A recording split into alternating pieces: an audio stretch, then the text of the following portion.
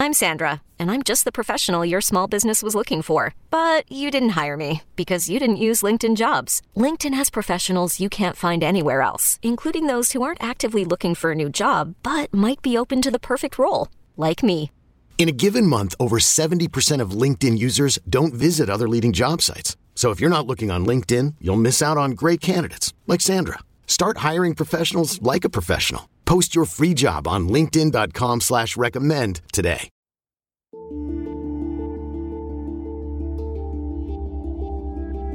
New parents looking for baby formula are likely to find empty shelves these days. Everyone's throwing blame for the shortage, which is causing infant deaths and illness.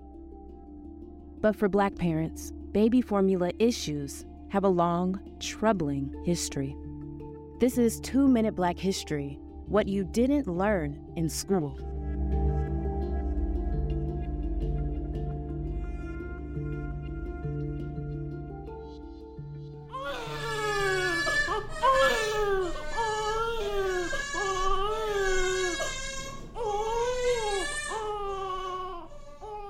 When the Fultz sisters were born in 1946, they became instant celebrities. They were the first recorded identical quadruplets in the world. And though they were perfectly healthy, what ultimately happened to them is downright sickening. The white doctor who delivered them lied to their father and took advantage of their mother's inability to hear or speak. He named the girls after his own family members and injected them with dangerously high levels of vitamin C. Then, he did something that still traumatizes Black mothers today. Acting as the girls' legal representative, the doctor cut deals with baby formula companies thirsty to reach Black women. Only a few generations removed from serving as wet nurses for white women while their own children suffered, Black women were taught to believe they were bad mothers if they didn't use baby formula.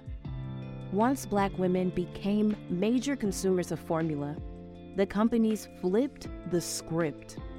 They used aggressive marketing depicting Black women who used baby formula as lazy or unnatural mothers. Today, Black women face criticism no matter what they do. But formula shortages affect Black parents the hardest. In order to move towards the future, you've got to look to the past. This has been 2 Minute Black History, a podcast by Push Black. Show your support by sharing this episode on your social media and join us in amplifying Black history stories we all deserve to know.